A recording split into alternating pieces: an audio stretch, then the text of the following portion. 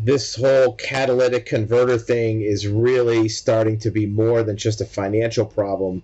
There's actually people getting killed behind this. There's an article where people are getting crushed trying to steal catalytic converters. We've seen other cases where people are getting shot trying to defend their vehicle or defending their vehicle from catalytic converter thieves.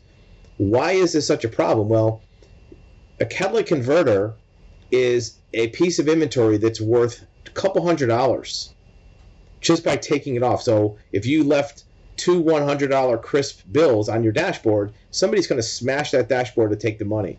Thieves recognize the fact that you have $200 sitting underneath your car, so they're going to try to get it just like they would smash your dash windshield to take $200 off of your dashboard.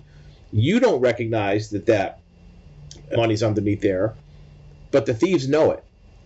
So they're going to do everything they can to try to steal that. And what they do is they jack up the car with a very cheap little floor jack, something they can get out of their car very quickly. But a lot of times these jack won't hold up the car, or if they're sawing the catalytic converter, it tips the car over and falls on them and they're getting killed. Sometimes people will hear the saw cutting off their catalytic converter. They go outside to try to stop that crime, and they either shoot the thief or the thief shoots them.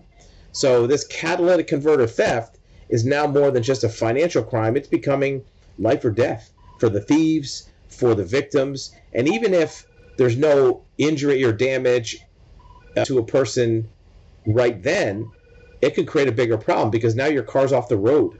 We've had instances where people don't have the money to replace their catalytic converter or the deductible for their insurance, and they end up riding their bike and getting hit by a car because they're not used to bike riding every single day.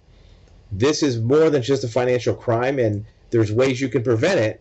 But in the meantime, until the laws pass or people are more protective of their expensive automotive accessories, this is going to continue to increase until there's enough critical mass or momentum to make the problem stop.